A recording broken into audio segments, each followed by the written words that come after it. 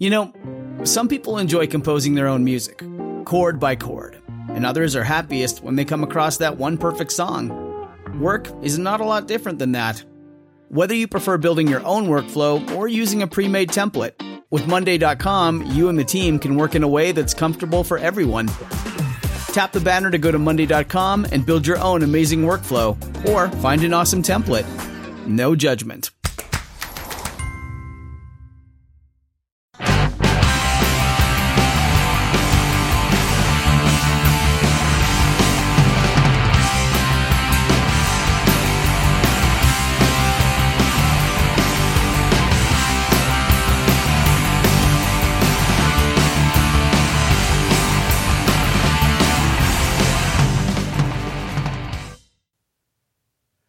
The tree of liberty must be refreshed from time to time with the blood of patriots and tyrants. That's a famous quote that many people recognize and attribute, correctly in this case, to Thomas Jefferson. However, not that many people know the exact context of this quote and what he was talking about. This is Prof. CJ, your Renaissance man for the new dark age, and this is episode 65 of the Dangerous History Podcast, Revolutionary Aftershocks Part 1, looking at Shays' Rebellion in the 1780s. Next time we'll do Part 2 of this. I was originally going to do this as a combined episode, put Shays' Rebellion and also what I'm going to be covering in Part 2, which is the Whiskey Rebellion of the 1790s, into one episode, but as I started working on it, it got long enough that I decided to break it into two. So this time will be Revolutionary Aftershocks Part 1, Shays' Rebellion. Next time will be Revolutionary Aftershocks Part 2, the Whiskey Rebellion. These two rebellions are ones that many Americans have heard of, but shockingly few really know much detail about, and these were quite big deals at the time, and I think they reveal a lot about American history, particularly the revolution and its immediate aftermath, and also a lot about revolutions in general. Now, the famous Thomas Jefferson Tree of Liberty quote was not, as many people might guess, from during the American War of Independence against Britain. In fact, it's from 4 years after that war ended, 4 years after Britain had recognized American independence officially in a treaty. That quote actually comes from a letter that Jefferson wrote to a friend of his while he was living in Paris, working as the American ambassador there in 1787. And he was aiming that statement not against the British government, but against those who were at that time coming to power in the United States, who were seeking to craft a much more centralized and much more consciously elitist federal government, those who were becoming known around that time by the handle of Federalist. The context of this quote from Jefferson in 1787 was actually, this was the immediate aftermath of Shays' Rebellion, and work was then being done to create a much more powerful federal government in America, and one of the reasons why was to prevent something like Shays' Rebellion from getting much traction in the future. So let me read you a larger excerpt from this letter from Thomas Jefferson so that you can understand more what Jefferson really meant. This famous line is so often quoted by people who don't really know what it's from and what it's about. And in the show notes, I'll also provide a link to the full text of the letter so you can read it for yourself if you like. I'm going to be reading parts excerpted that are relevant to this. Much of the letter is actually like, mundane stuff unrelated to Shays' Rebellion or any of these ideas. Jefferson just mentioning some stuff to his friend. But anyway, excerpt from Thomas Jefferson's friend, from Thomas Jefferson to his friend William S. Smith, dated November 13, 1787. Here's the excerpts related to what we're talking about here. Quote, I do not know whether it is to yourself or Mr. Adams, referring to John Adams, by the way, I am to give my thanks for the copy of the new Constitution. I beg leave through you to place them where due. It will be yet 3 weeks before I shall receive them from America. There are very good articles in it, and very bad. I do not know which preponderate, end quote. Now, isn't that interesting right there? I imagine many Americans, if you ask them, was Thomas Jefferson involved in writing the American Constitution, would say yes, and they'd of course be dead-ass wrong. He wasn't even in the country at the time it was being written. And furthermore, most Americans would probably tell you that Thomas Jefferson was hugely unqualifiedly favorable to the United States Constitution. They might base that on his advocacy of strict construction, in other words, adhering to the letter of the Constitution later in his political career. But in fact, that does not mean that he thought it was perfect or was unreservedly a good thing, as this one quote I just read you indicates. Jefferson, while he liked some aspects of the U.S. Constitution, was also not happy about other aspects of it. Now, skipping down a few lines in the letter, I'll continue with my excerpt. And so this is the context, right? Shays' Rebellion had recently been suppressed, and the Constitution had been written but had not been yet ratified. Jefferson continuing, quote, "Wonderful is the effect of impudent and persevering lying. The British ministry have so long hired their gazetteers to repeat and model into every form lies about our being an anarchy, that the world has at length believed them, the English nation has believed them, the ministers themselves have come to believe them, and what is more powerful, we have believed them ourselves. Yet where does this anarchy exist? Where did it ever exist except in the single instance of Massachusetts? And can history produce an instance of rebellion so honorably conducted? I say nothing of its motives. They were founded in ignorance, not in wickedness. God forbid we should ever be 20 years without such a rebellion. The people cannot be all and always well informed. The part which is wrong will be discontented in proportion to the importance of the facts they misconceive. If they remain quiet under such misconceptions, it is a lethargy, the forerunner of death to the public liberty. We have had 13 states independent 11 years. There has been one rebellion. That comes to one rebellion in a century and a half for each state. What country before ever existed a century and a half without a rebellion? And what country can preserve its liberties if their rulers are not warned from time to time that their people preserve the spirit of resistance? Let them take arms. The remedy is to set them right as to facts, pardon and pacify them. What signify a few lives lost in a century or two? The tree of liberty must be refreshed from time to time with the blood of patriots and tyrants. It is its natural manure." End quote. Now, there's a lot of interesting and important stuff in that excerpt that I just read you. And what's most relevant here, I think, is that Jefferson actually wasn't endorsing all of the motivations of Shays' rebels. He thought they were misguided and mistaken. But nonetheless, he thought it was a good thing that these people, misguided as they may have been, rose up and violently resisted the government, because in Jefferson's eyes, periodic rebellions, whether misguided or not, were vital to a people staying free. And as he said, he thought if there wasn't a rebellion, a significant rebellion, not just a small riot in one town or whatever, but a significant rebellion. Jefferson saying if there's not a significant rebellion about every 20 years or so, the people's freedom is going to go away. Now ponder that.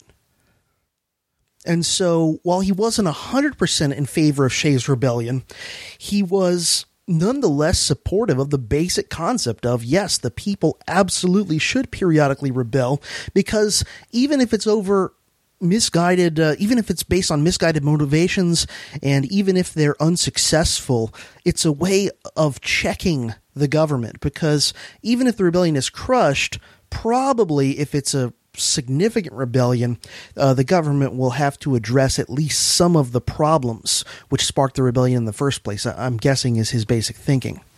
So if we don't rebel every couple of decades, our freedom atrophies. That's interesting.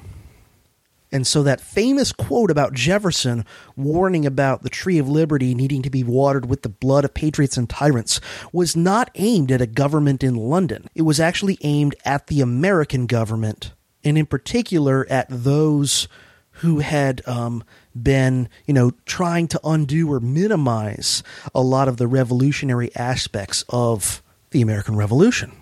And I see these as direct aftershocks or echoes of the larger American Revolution.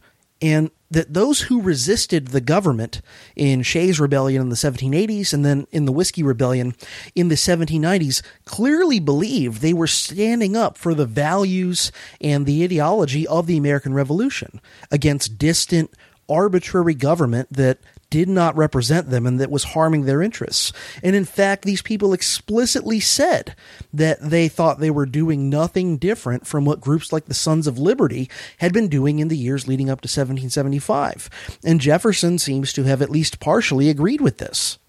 In other words, from the perspective of the rebels in these two rebellions, this is kind of like the Scouring of the Shire, that chapter in the last Lord of the Rings book that I mentioned back in episode 63 when I was wrapping up the American Revolution, where the hobbits come home from their quest to find that a bunch of basically socialist criminals have taken over running the Shire, and the hobbits decide, oh, to hell with this. We've learned so much and become so aware of our own power as a result of the big quest we just went on that we're not standing for this nonsense, and they overthrow the people that were ruining the Shire. So this is kind of like that. In the aftermath of the American Revolution, some Americans are not happy with the way things are going and decide, in the name of the ideals of the revolution, to take a stand. The only difference is that in the Lord of the Rings book, in the Scouring of the Shire, the hobbits are successful in restoring the liberty of the Shire,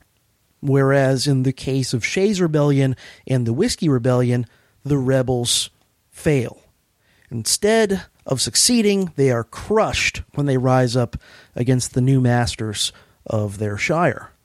Now, before I get into the details and the narrative of Shays' Rebellion, I want to talk a little bit about a very interesting book called The Anatomy of Revolution by the historian Crane Brinton, which was first printed in 1938, and then a couple of revised editions were printed in later years. And a concept that he talks about that's become sort of a shorthand term often used when historians are talking about revolutions. It's a phenomenon you can find in pretty much every revolution in the political sense of the word revolution that I've ever looked at. And the concept in question is a concept called thermidor. And I'll explain what that means in case you don't already know. In this book, Anatomy of Revolution, which is a very interesting read, I think it's worth looking at, a lot of interesting analysis, Brinton looks at 4 different revolutions. He looks at the English Revolution of the 1640s. He looks at the American Revolution.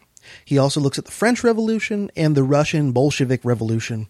By the way, several of you have in emails recently, kind of as I was finishing up my American Revolution series, have asked about a series on other revolutions, on things like the Russian Revolution, the French Revolution, and absolutely that is on my eventual to-do list. I can't say exactly when I will cover those revolutions, but sooner or later I will get around to them.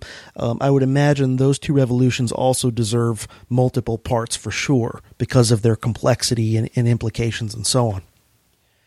But anyway, Crane Brinton looks at these 4 revolutions, and what he's really looking for, I should say, are patterns and similarities. He certainly does acknowledge there's lots of differences between all 3 when it comes to specifics.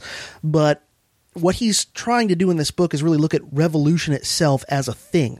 So more than differences, he's looking for similarities and patterns in terms of the basic structure and sequence of events and the way they unfold. Because revolutions, they're never like flipping a switch. They're always multiple stages, oftentimes unfolding over multiple years, and significant shifts in power and ideology, not just a single shift.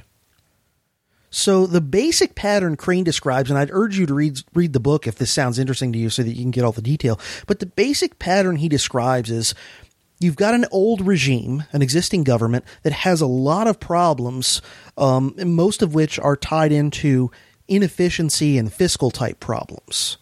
And you have various unhappy groups living under this old regime who, for various reasons, usually for some combination of ideology and self-interest, are very unhappy with the way things are and agitate for reform.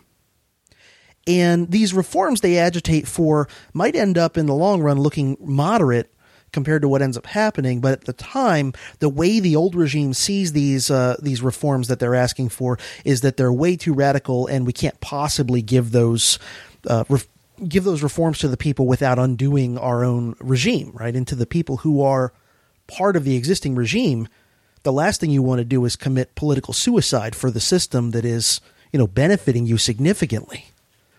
So things start to roll, the dominoes start to fall. You have a situation in which eventually the old regime is toppled in one way or another, and then generally a group of kind of moderate revolutionaries take over, and they're in power for a while, but they're not able to hold power because there's usually also a more radical group of revolutionaries who are more zealous in their beliefs and also more disciplined and unified than the moderates. And these advantages allow them to seize power from the moderates, take over, and then they institute some sort of what's generally referred to as a reign of terror, or a reign of terror and virtue. And by the way, that terminology comes directly from the radical faction of the French Revolution, the Jacobins, who, when they were in charge and dragged France through the most radical parts of the revolution, they explicitly called it the Reign of Terror, or the full name, the Reign of Terror and Virtue. Now, eventually, the radicals go so far that enough various other groups decide it's time to take a stand against them, and the radicals get stopped, overthrown somehow, and replaced by a more moderate group, sometimes even a truly conservative group. And this last step in which the revolution kind of starts off, with the old regime we might, for lack of a better term, call on the right, and then the pendulum swings towards the center when moderate revolutionaries come to power, and then the pendulum swings far left. And again, I'm not a fan of left-right terminology, but sometimes it's decent for sort of shorthand metaphors. Anyway, the pendulum continues swinging leftward until it gets very radical, and then at some point the pendulum swings back towards the middle, or even back a bit towards the right. Right? This last step, this conservative reaction, this sort of counter-revolution against the most radical revolutionaries, is oftentimes referred to by historians and other people who study revolutions by the term thermidor. And the reason for this is because of the French Revolution. When the radical Jacobins, led by Maximilien Robespierre, get overthrown and replaced by more moderate factions in France, it's during the month of Thermidor on the new revolutionary calendar that had been devised by the Jacobins. Thermidor is, I believe it's July. It's basically the hot month. It's summer, right? And they named it Thermidor. They tried to have rational reasons for all the months. Go look up the French revolutionary calendar sometime. It's kind of a hoot. I think the term for spring, I forget what it is in French, but it means like, flowers or something like that. So Thermidor, whenever you hear in regards to revolution something to Thermidor, some reference to Thermidor, that usually means when things get to their most radical and then they snap back and there's a somewhat of a reaction or counter-revolution. And so in the case of the Jacobins, they're in power, they're instituting their radical reign of terror and virtue to force their revolutionary ideals on the nation, whether the people want all of it or not. And then eventually they go too far, they get attacked. And in the case of the Jacobins, they get replaced by kind of a moderate revolutionary government called the Directory, who has a lot of trouble, and then they get overthrown and ultimately replaced by Napoleon. So again, you think of a pendulum being pulled first one way and then swinging back the other way. And Brinton himself also uses the metaphor of a fever, which, the revolutionary fever gets more and more radical, and then eventually it breaks and things start to subside a bit. And again, that's Thermidor, when things snap back against the radicals. So Brinton admits repeatedly in this book that the American Revolution is the most different compared to the other three revolutions for a variety of reasons I won't get into here because of time, but he does argue that it does still constitute a revolution, even though it's not as dramatic and radical in many ways as the other three, and that it did overall follow the basic pattern he describes, even though it didn't go as far in the extreme direction. So Britain, for example, admits that the American Revolution didn't truly have a really extreme reign of terror phase in the way that the other three revolutions did. But there was a version of it, like a more modest version of it, for example, in things like the treatment of the Tories and in the forced mobilization of Americans who were sort of on the fence or reluctant to get involved. But again, Brinton argues that even though the American Revolution didn't have nearly as extreme of a radical phase as the other revolutions, there was definitely a form of thermidor that happened in the 1780s. And I would definitely agree with that. And I would say that the thermidor in the American Revolution, you can't pinpoint to any one thing, but there's sort of like multiple signposts or beacons that you can see it happening. I would argue that sort of the seeds of thermidor were already planted simply with the appointment of Washington as commander-in-chief of the Continental Army, as I talked about back in the episodes of the American Revolution series talking about this, and that the Thermidorians, the more counter-revolutionary people within the American independence movement, continued to gather clout both within the state governments and within the Continental Congress throughout the war as it dragged on. And a good example of this that I mentioned in one of the American Revolution episodes was the Massachusetts Constitution of 1780, which very much reflected the thinking of the more non-revolutionary pro-independence people in Massachusetts. It was a constitution that made the government in Massachusetts very elitist, very undemocratic, and very kind of authoritarian centralized in a lot of ways. But I would argue that the real heart of the American Thermidor is sort of a combination of, first, the suppression of Shays' rebellion, then shortly after that, the writing and ratification of the Constitution, which created a much more powerful and centralized federal government, more elitist too, and also continuing after that with the setting up of the Washington administration, and particularly the policies of Alexander Hamilton as Treasury Secretary and Washington's decision to wholeheartedly support most of them. And so I would argue that, and then of course, the Whiskey Rebellion, which happens during Washington's first term, and the way that that is crushed with overwhelming force, which we'll cover next episode. I would argue that by the end of Washington's first term, America has completely gone through Thermidor. The revolution is closed, and in some ways has already been at least partially undone. So let's talk specifically about Shays' Rebellion, which is usually dated to have existed from about August of 1786 to June of 1787. And the best source here I'd recommend is a book by an historian named Leonard L. Richards. And the book is called Shays' Rebellion, The American Revolution's Final Battle. It's very good work of serious academic history, but it's not, just blatantly propagandizing for the central government or anything like that. It's a very fair treatment, and in some cases is even a bit biased towards the rebels. You have to understand that in the mid-1780s, in the aftermath of the Revolutionary War, a pretty nasty economic depression hit the new United States, largely as a direct result of the war and all of the death and destruction and debts and taxes, and the fact that, all the thousands of men serving in the military weren't at home running their businesses or more commonly tending their farms. Things were just very screwed up. The economy was kind of getting itself realigned as far as international trade went. The British mercantilist restrictions were gone, but on the other hand, that was somewhat of a mixed blessing because it also meant that the American states are now outside the British Empire trading bloc. They have certain privileges that they used to have when they were part of the British Empire that are now gone. And not all of the countries, all of the imperial powers that are still active in the neighborhood are treating the Americans very respectfully. The British, the Spanish, the French, in various ways, messed around a lot with America in the 1780s and 90s.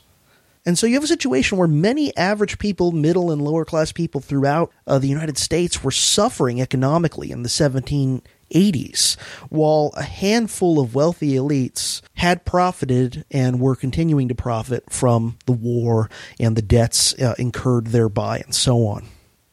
Now, one area that was among the more particularly hard-hit regions were the inland parts of New England, the sort of more western parts of New England where you start to get into the foothills and the mountain areas. And a place that was really having a lot of tension because of this was western Massachusetts. Like all of inland New England, its economy was very messed up, and it was kind of a frontier area still anyway. But tensions were worse there than in the other parts of New England that were also experiencing economic difficulty, because in Massachusetts, you had this state constitution that had been instituted in 1780, which very obviously rigged the state government very heavily in favor of the wealthy elites of Boston and a few of the other eastern towns, at the expense of the little guy, at the expense of the small farmers in general, and especially the western small farmers in particular. These people felt like they were being economically squeezed and that they were also being disenfranchised in a variety of ways. The state government was raising taxes in order to pay on the state's war debt, which was held primarily by a small number of very wealthy financiers and merchants. In a lot of cases, those people were not the original bondholders to begin with. In a lot of cases, they had bought bonds from, poorer people at pennies on the dollar when the Revolutionary War was going badly, and now they wanted to get paid the full face value of the whole thing.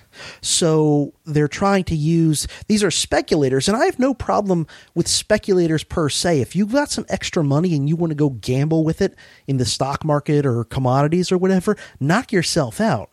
But I definitely don't have a lot of love for speculators who want to speculate, and if they profit, want their profits, but if they're in danger of not making a profit, turn to the state to solve their problem. And that's basically what you have here. You have guys who made risky bets on these bonds during the American Revolutionary War and now want to use the state as their collection agency to make sure they get paid the full face value of bonds that in some cases they bought for a fraction of their face value, and with interest too. So there's a lot of resentment among the Western farmers. Many of them are in danger of losing their homes and their farms if things don't change soon. There's this resentment in Western Massachusetts towns that have been growing for at least 3 or 4 years over these sorts of things by the summer of 1786. These people felt like the representation in the state government didn't adequately represent Western interests. They feel like the state court system that deals with things like collecting debts and taxes is rigged against them. This is a time period where there's still debtor's prison, by the way. These people, by 1786, are running out of patience. Many of them have been involved in sending grievances to the state government in Boston, repeatedly asking for some sort of reform of some of these things, and they're getting absolutely nothing of substance. Many of these middle-class and poor farmers in western Massachusetts had served in the Revolutionary War, and many of them were in debt. Now, at least a significant part of their financial troubles were actually due to their military service. Think about this. If you're away from your little family farm or your small business in a few cases or whatever for 3, 4, 5 years fighting in the war, probably your farm or your business is going to end up in pretty bad financial situation. And it's got nothing to do with you being lazy or irresponsible or whatever. It's got to do with the fact that you were away fighting the redcoats. And now you come home and you're in danger of losing your farm. And to add insult to injury, you're losing your farm to the same guy that bought your bond from you during the war for pennies on the dollar and is now encouraging and pressuring the state government to tax you more in order to make sure he gets his investment paid back with interest. That's the same guy that is poised like a vulture to come swoop in and buy up your farm should you lose it. You can understand why to a military veteran who marched around in the snow and got shot at and may have been wounded, this would really be kind of something to piss you off. But We should point out here, though, that the traditional view of the Shaysites, as they eventually became known mostly by their enemies, these rebels in Massachusetts, not all of them were horribly poor or anything like that. Some were, but not all of them were poor and buried in debt. That's sort of the traditional description that still you can find in some textbooks today. But in fact, in-depth studies of who these rebels were, and we have pretty good records on a lot of this, and the property they owned and their wealth and so on indicate that a majority of rebels really weren't super poor, and many of those who were super poor in these areas were not part of the rebellion. So there's definitely more going on than just simple anger over poverty. This notion that the rebels were mostly impoverished people who were rising up in some sort of proto-socialist attempt to level society comes mostly from accounts by New England elitists who opposed the Shaysites and who favored the state government as it was and the interests it represented, and who thought, this is great, tax these people, and if they have a problem with it, crush them. It was the enemies of the rebels who came up with this notion that these are all like super dirt poor people who just want to take the property of the rich. An example of this is Henry Knox, who, much as I admire his wartime service, during the Revolutionary War, is a guy who I lose a lot of respect for as soon as the war's over. This is a guy who claimed that these people who eventually resist the government of Massachusetts over these grievances wanted to eliminate all debts, to seize the property of the wealthy, to redistribute it to the poor. That's just like a deluded, paranoid fantasy. What these people really wanted was mostly fairly modest reforms having to do with representation and the monetary system and taxes. They were not anarchists. As Jefferson himself acknowledged in that excerpt I read you before, these are not anarchists. Whether you think anarchy is good or bad, these were not anarchists, these people who get known as the Shaysites. But that's how their enemies in New England portrayed them, as these, anarchists who wanted some kind of crazy lynch mob rule or something. Now, to make things worse, the creditors to whom a lot of these Western Massachusetts farmers owed debts were insisting on repayment of those debts in specie, in hard money, in other words, in gold and silver.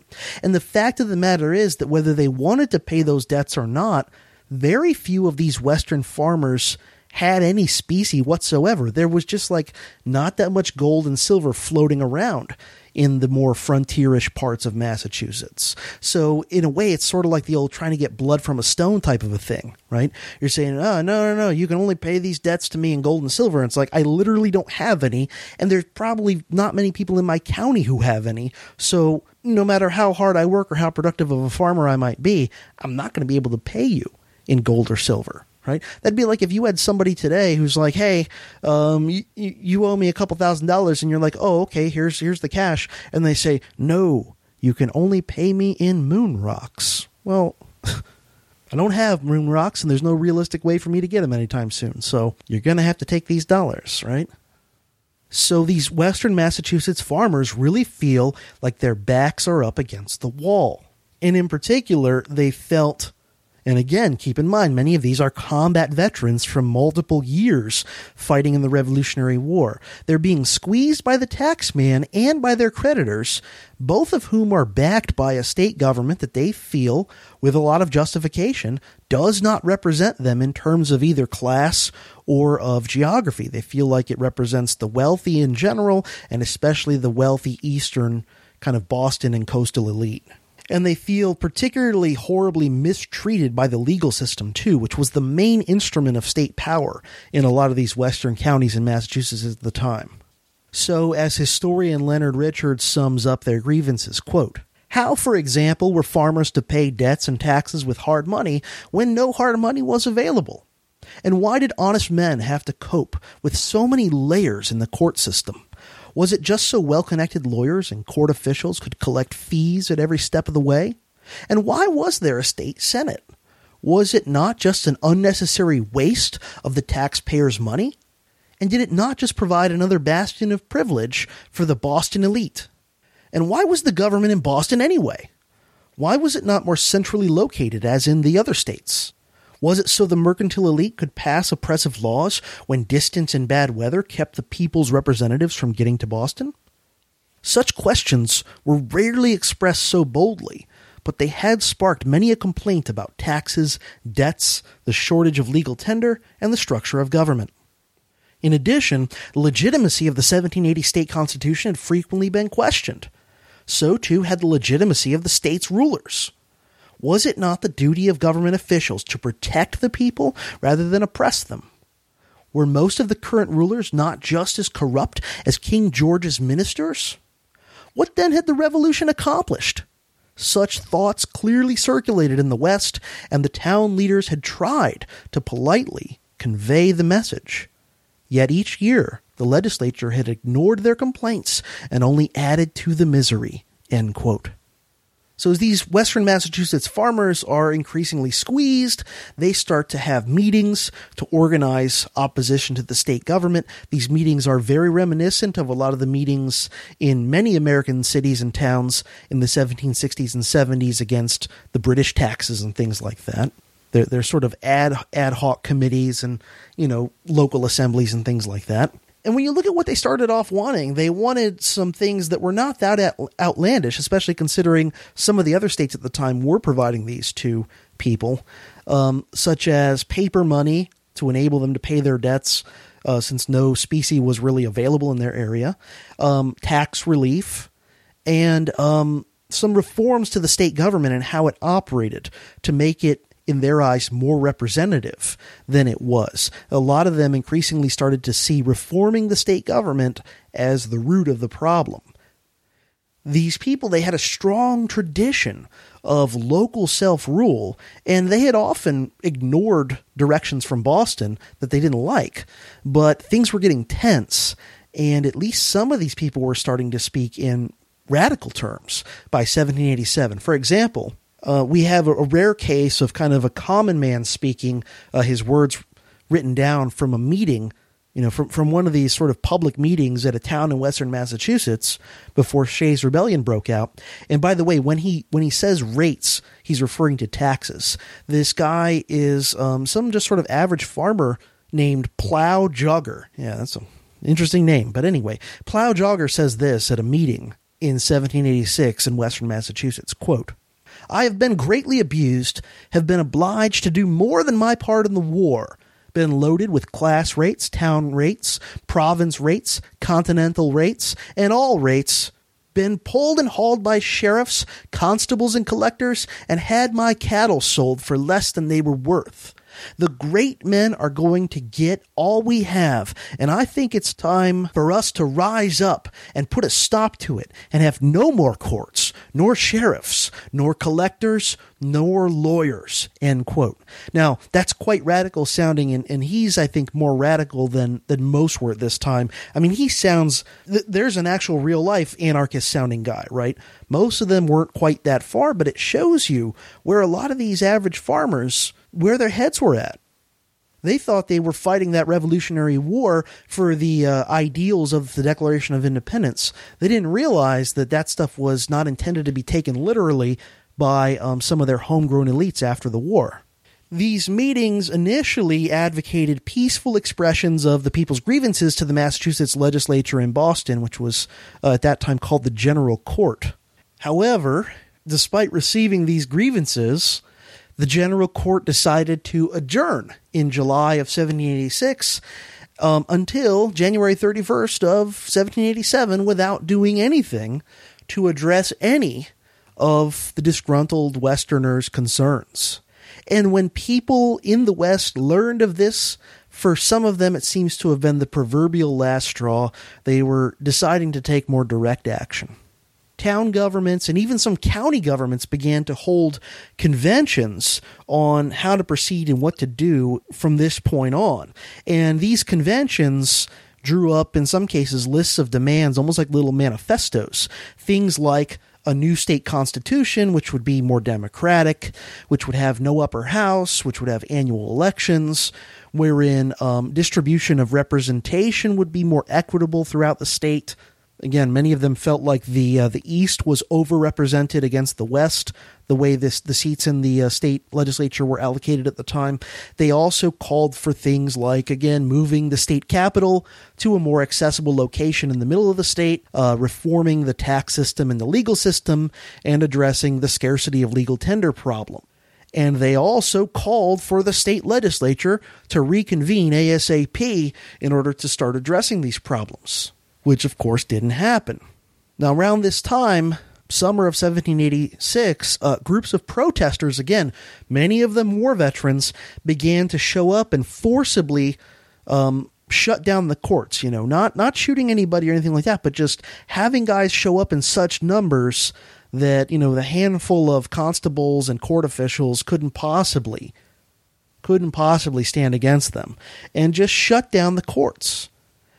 And the reason they're targeting the courts is to prevent hearings that are related in particular to debt collection and tax collection. These courts were the most prominent institutions of state government authority in the West, and these were the ones most likely to be harming or threatening the sorts of men who were participating in this rebellion. So no one's getting killed or anything like that, and relatively few people are getting hurt, but they are succeeding in forcing a lot of these, preventing a lot of these state courts from being able to function. And by the winter of 1786-7, mobs ranging in size from hundreds to, in at least one case, about 1,000 men are shutting down the courts in 5 Massachusetts counties in the western part of the state. Now, what about this guy, Daniel Shays? A lot of people know his name but know virtually nothing about him. The guy whose name eventually becomes part of the label for this rebellion. Well, Daniel Shays had been a captain in the Revolutionary War and had served in that conflict for 5 long years, starting at the very beginning in 1775. And on paper, anyway, he was a reasonably successful farmer by the standards of Western Massachusetts. His farm was ranked in the second 20% of town assessments in the tax records. But despite the fact that he had a decent piece of property, he was, like so many of these guys, in bad economic shape in the aftermath of the Revolutionary War. Shays had served in a lot of noteworthy battles in the Revolutionary War, including Bunker Hill and Saratoga, to name just a couple, and had resigned his commission in 1780 after being wounded. Now, when he resigned, you have to understand this guy was never paid during or immediately after his military service. He spent 5 years fighting, including in some very nasty battles, and was wounded and got nothing. And then when he gets home from the war, he's almost immediately summoned to court because of unpaid debts, which he had no way to pay no matter how much he wanted to, because he hadn't been paid for his military service. Now, when he resigned his commission, and by all accounts he served very honorably and showed bravery in combat and all that kind of stuff, when he resigned from the service, the Marquis de Lafayette had actually given him a ceremonial sword in recognition of his service, and Daniel Shays very quickly had to sell that in order to get a little bit of cash to make some payments on his debts. But it wasn't nearly enough, and his problems, like so many of these guys who were part of this movement that eventually bears his name, his problems were far from over, and in fact, his financial problems continued to worsen. Now, Shays was involved with this resistance movement from at least August of 1786, and it was around November that he started to become a leader of this movement. I guess as a guy who had been a mid-level officer, he had a certain leadership way about him that people would probably naturally respond to.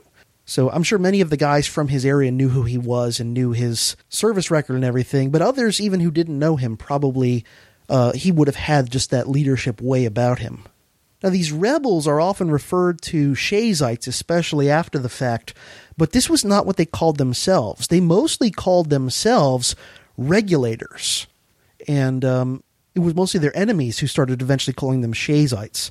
Now, the term regulators in this context is a reference to a resistance movement in colonial North Carolina in the 1760s against very corrupt, elitist colonial government practices there. And so the rebels themselves are consciously hearkening back to that. At its peak, active members of the Shaysite movement or the regulation probably numbered in the neighborhood of 4,000 men. The state government at the time was headed by a governor named James Bowdoin, and James Bowdoin had been elected governor in 1785. Prior to him, the governor of Massachusetts had been John Hancock, the famous guy with the big signature from the Revolution. And John Hancock's governorship had probably been one of the reasons why the rebellion didn't break out earlier, because Hancock had at least some sympathy for and popularity with the common man, and did at least a few things to try and make things easier on the common man as far as tax collection and so on. Even though he was a wealthy merchant himself, was a member of the Boston economic elite, but I guess he was in his heart sort of a small d Democrat. But again, 1785, he's gone, and this guy James Bowdoin is in, and Bowdoin is very much a hardliner on issues like debt collection and tax collection, as were many of the other people running the Massachusetts government at the time.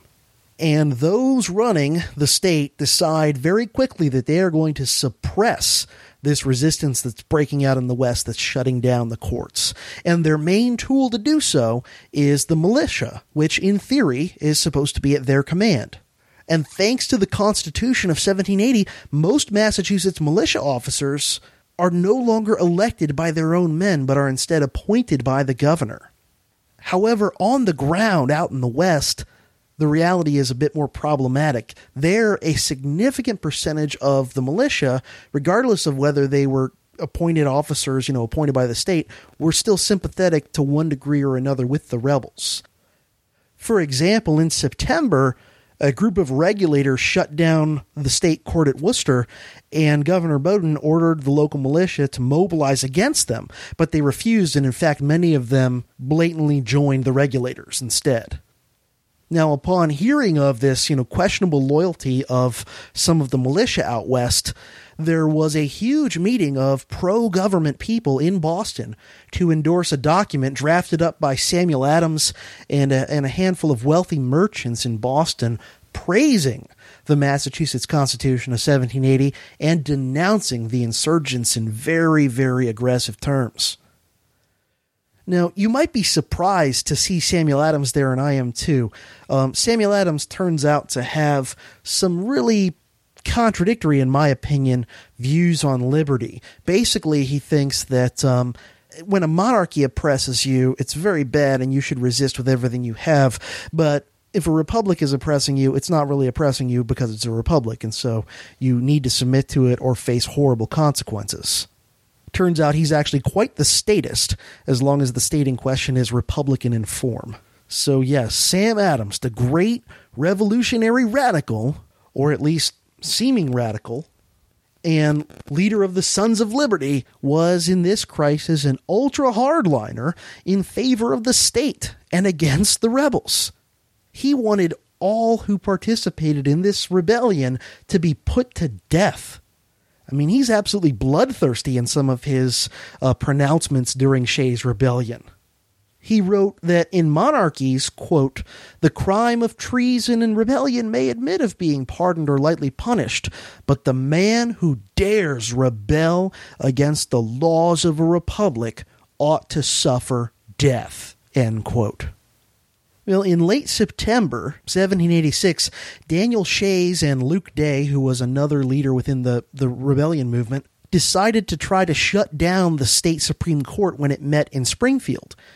And they mobilized several hundred of their men to do so, but a state militia commander, mobilized a similar number of pro-government, loyal militia to protect the court.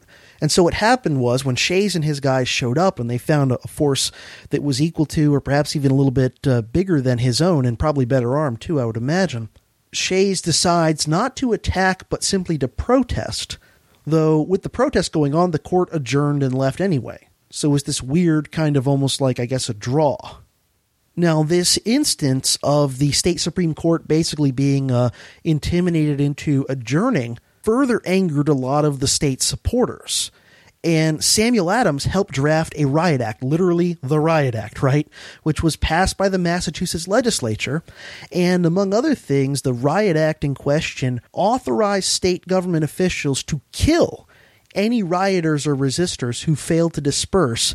And it also authorized the state to seize all the property of any rioters and to have those rioters whipped and imprisoned, and once imprisoned, to be whipped on a regular basis every several days. It's freaking crazy. This is the guy who, a little over a decade previously had been in the streets leading the Sons of Liberty rioting against British tax collectors. And now he's saying that anybody who causes the slightest disturbance for Massachusetts authorities needs to have all of his stuff seized and taken and needs to be imprisoned and whipped on a regular basis. The Massachusetts legislature also suspended habeas corpus, enabling state authorities to seize and imprison someone without charges or trial indefinitely. I'm sure had the term been available, they would have talked about the Shays movement as terrorists. I guarantee you, if the word terrorist had been around, that's what they would have used to describe these people. The Massachusetts legislature also passed a militia act that said that any militia soldier or officer who abandoned his post or who verbally encouraged anyone else to do so would suffer the death penalty. Now, the legislature did pass a few token measures supposedly to mollify the insurgents, such as allowing them to pay some of their taxes in kind rather than in specie, and offering a pardon to anyone who would immediately take a loyalty oath to the state. But these few things did not appease the regulators. And in November, tensions heated up even more when several leaders of the movement were arrested by state authorities. And all these things, rather than diffusing the rebellion, only increased it. In early January of 1787, Governor Bowdoin, without legislative authorization from the Massachusetts General Court, decided to build an army of, he hoped, 4,400 men to be put under the command of General Benjamin Lincoln. It's like literally the governor's private army. The legislature, I think, wasn't even in session. He's just like, hey, let's put together some money and build an army to deal with this problem. Now, Benjamin Lincoln, by the way, was a Revolutionary War general, probably most notorious for the single biggest American surrender of the entire war, when he surrendered an entire American army to the British at Charleston. And so he's put in command of this private army to go try to suppress the rebellion. Now, because he was acting on his own without the legislature, Governor Bowdoin turned to wealthy Boston businessmen in order to fund this private army, and he ended up getting 153 of them, and also himself chipped in a bunch of money in order to basically hire a bunch of mercenaries, for lack of a better term, and send them to go crush Shays' rebellion. Most of these recruits, not surprisingly, came from eastern Massachusetts, where the government was generally favored. Now, they didn't end up with 4,400, but they ended up with about 3,000, and they were much better armed and equipped than were the Shaysites. Now, Shays and the other insurgent leaders, when they learned of the army that Bowdoin was building, decided to try to take the federal arsenal at Springfield, where there was housed a huge quantity of arms and ammunition. Historian Leonard Richards writes, quote, "Had the insurgents gained control of it, they would have been better armed than the state," end quote. But instead, a major general named William Shepard in the area managed to get there first with about 1,200 pro-state militia. And it's Shepard's state militia who are going to defend the federal arsenal. Leonard Richards writes of this, quote, "Technically, Shepard had no more right to seize the arsenal than did Daniel Shays and his followers. The arsenal did not belong to the state of Massachusetts. It belonged to the federal government. Hence, to use the arsenal and its weapons, Shepard needed written authorization from Secretary of War Henry Knox. He did not have it, yet he knew that Knox was not going to make a fuss if he violated the law. So without waiting for authorization, Shepard armed his men with arsenal weapons and readied the arsenal's cannons and howitzers to be used against the insurgents," end quote. Isn't it funny how the government is willing to overlook what is technically lawbreaking when it's being done on behalf of someone to further the government's interests, but they're not nearly as tolerant of law breaking by people who are trying to defend their rights. Kind of an interesting double standard, isn't it? Well, anyway, on January 25th, the insurgents launched a very badly coordinated, multi-pronged assault on the arsenal. It was intended to be a three-pronged assault, but it ended up being only two because one of the prongs apparently didn't get the memo or something. And so you have, 2/3 of the people who were supposed to attack the arsenal are doing it, and they're doing so through about 4 feet deep of snow. And a lot of, the Shays rebels aren't well armed or equipped or anything like that, and they're attacking this arsenal where the pro-state militia have now gotten their hands on those weapons first and are going to use them. When Shepard's men begin firing with the heavy guns to defend the arsenal, very quickly 4 Shaysites are killed and a bunch more are wounded, and those who are able to quickly break and run like hell. Now, this was a pretty bad defeat for the rebellion, but the rebellion was still not over. It had been seriously damaged, but not knocked out decisively. But then Benjamin Lincoln's army, remember the private army that had been built by Governor Bowdoin and Boston businessmen, began moving into the area where the rebels had fled after hearing about the fight at the arsenal. And they were much better armed. The Shaysites had no artillery, and we believe that actually less than half of them even had muskets. Now, Shays' army is sort of retreating and being pursued by Lincoln's army, and then in early February, Lincoln's army is closing in. They march overnight through a snowstorm and end up surprising Shays' forces, who had actually been sleeping at the time. And the rebels quickly scatter as soon as they're attacked. About 150 prisoners are taken, but very few, if any of them, are really leaders of the movement. Shays and some of the other leaders managed to escape, ultimately across the state lines. Some of them went into New Hampshire, some into Vermont. So the rebellion pretty much fizzled, broke down into pieces, and also Lincoln's army started to disperse pretty quickly after this battle as well. As Leonard Richards puts it, after this success of Lincoln's army attacking Shays' troops, Shays' rebellion, quote, just died away with a whimper. There were a number of skirmishes, but few of them amounted to much, end quote. Now, the state decided on kind of a two-tiered policy. They would be, exhibit clemency towards the rank-and-file lower ranks of the rebellion, but they would be harsh against the ringleaders. Leonard Richards describes what rank-and-file rebels faced, quote, first, they had to surrender their arms, admit that they had rebelled against the state and its rulers, take an oath of allegiance, and pay a fee of 9 pence to a justice of the peace who certified that they had met these conditions. Then, for a period of up to 3 years, they were disqualified from voting, holding office, serving on juries, teaching school, working in taverns and inns, and selling liquor. After May 1st, 1788, they could have these restrictions lifted if they could prove to the satisfaction of the legislature that they had become good, law-abiding citizens loyal to the state and its rulers. In exchange for accepting these punishments, they escaped prosecution by the state, and thus the possibility of being whipped, fined, or hanged. In essence, then, the state offered them what is now called a plea bargain, end quote. Now, 18 of the rebel leaders who were captured were convicted and sentenced to death, but all but 2 of those had their sentences either overturned on appeal or commuted or were pardoned outright.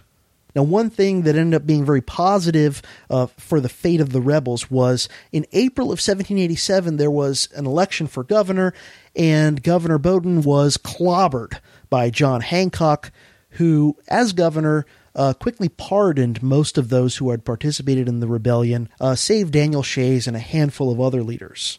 And under Hancock, the state government did do at least a little bit to help ease the burdens on a lot of these people to the point where they wouldn't be quite so, rebellious and angry. The state government did things like cutting taxes, some other reforms to kind of lighten the burden on these people as far as debt collections and tax collections went. Shays himself actually remained in hiding in one of the more remote parts of Vermont until he was pardoned in 1788, after which he did return to Massachusetts.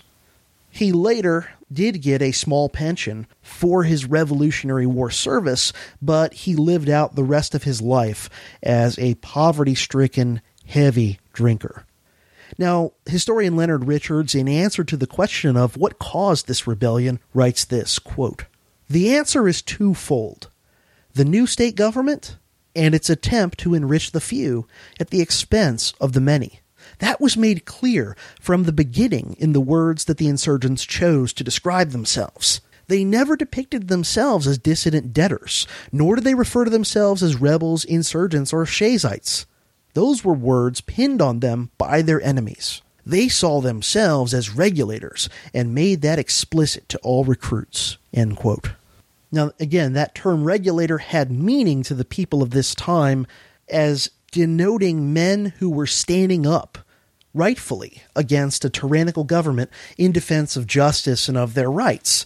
And Richards points out that this terminology invoked, quote, "a tradition that whenever distant authorities got out of hand, or whenever outsiders threatened a bona fide settler's land holdings, the people had an obligation to rise up and restore communal order. This way of thinking, moreover, had been strengthened by the actions and rhetoric of the American Revolution. The Declaration of Independence especially was unequivocal. Washington, Knox, and Bowdoin may not have taken these words seriously, but others did. To them, the people's obligation to throw off destructive and tyrannical government was not only clear, but it had been further sanctified by the thousands who fought and died for the Revolution." End quote. Overall, the bloodshed of Shays' rebellion was pretty minor. 4 Shaysites had been killed in the fighting, and of course 2 were hanged later, and only 1 guy was killed on the state side. Several dozen more, of course, were wounded on each side, but in terms of casualties, this was really not a big body count thing. But as a spur to those who wanted a more centralized federal government, it had an effect that was all out of proportion to its casualties. And as a signpost or an indicator of the progress of Thermidor for the American Revolution, I think it's a huge milestone as well.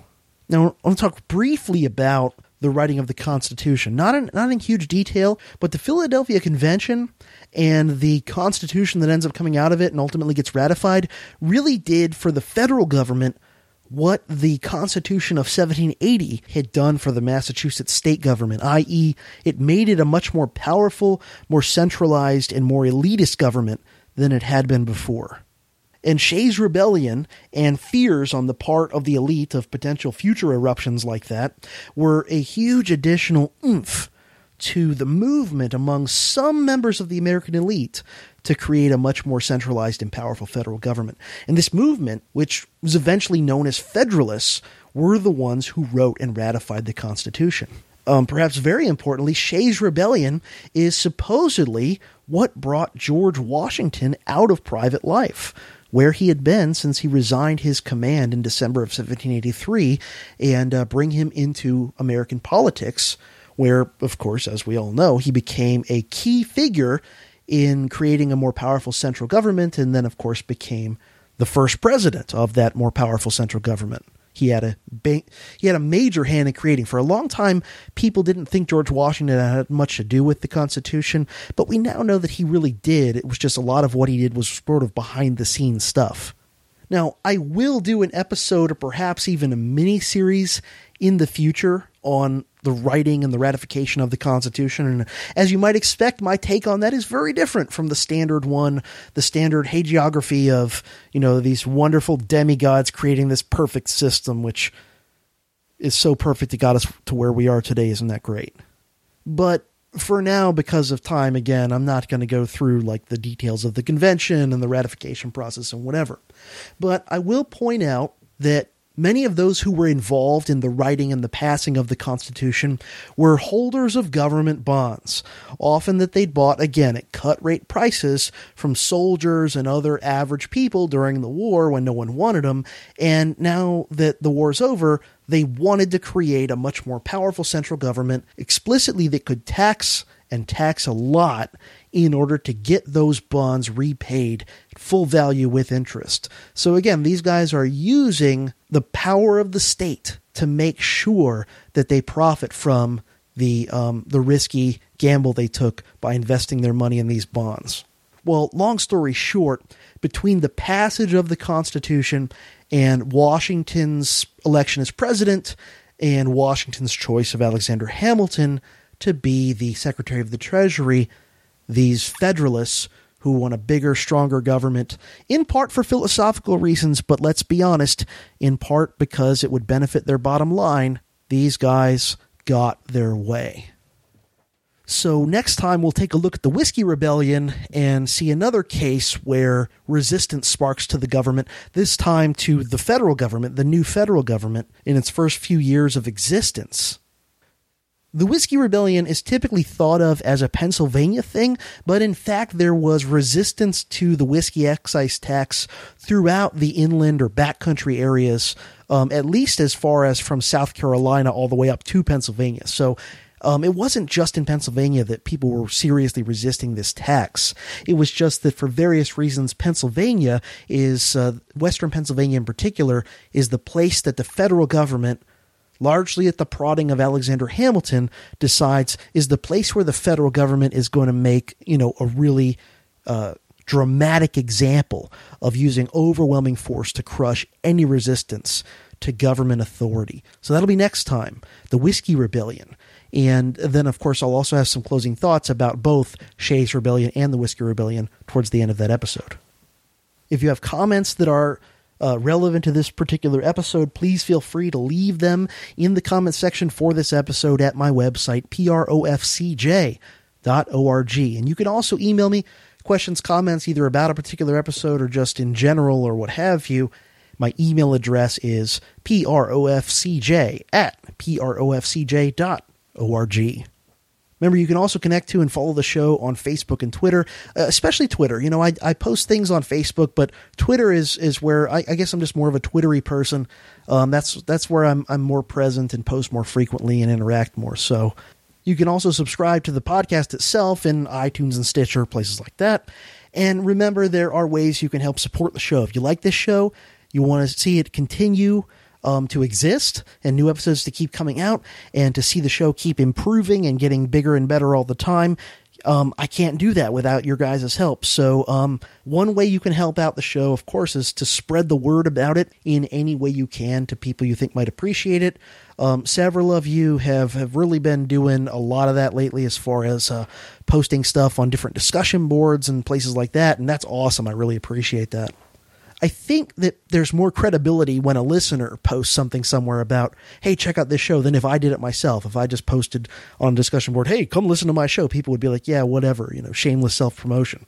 But when it's a person who's not who's not making the show, but who's just a fan of it, I think it carries more weight. So I really do appreciate that. All of you who have done that sort of thing, either recently or in the past, big thanks from me.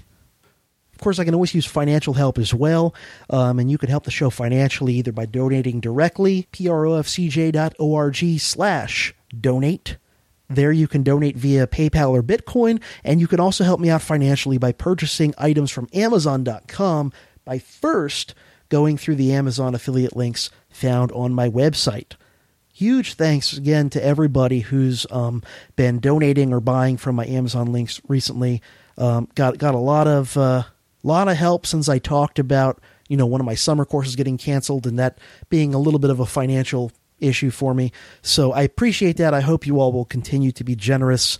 If you appreciate this show and what I do here, I hope, if you're able, I understand if you're broke or whatever. I've been there many times myself. But if you are able and you like what I'm doing here, I hope you can find it in your heart to throw a little bit my way. And again, don't feel bad if you can only spare a couple bucks. I've been broke myself many times. I'm very grateful for any amount of help. Thank you for listening to the Dangerous History Podcast. This has been Prof. CJ, your humble hazardous history helmsman, helping you learn the past so you can understand the present and prepare for the future.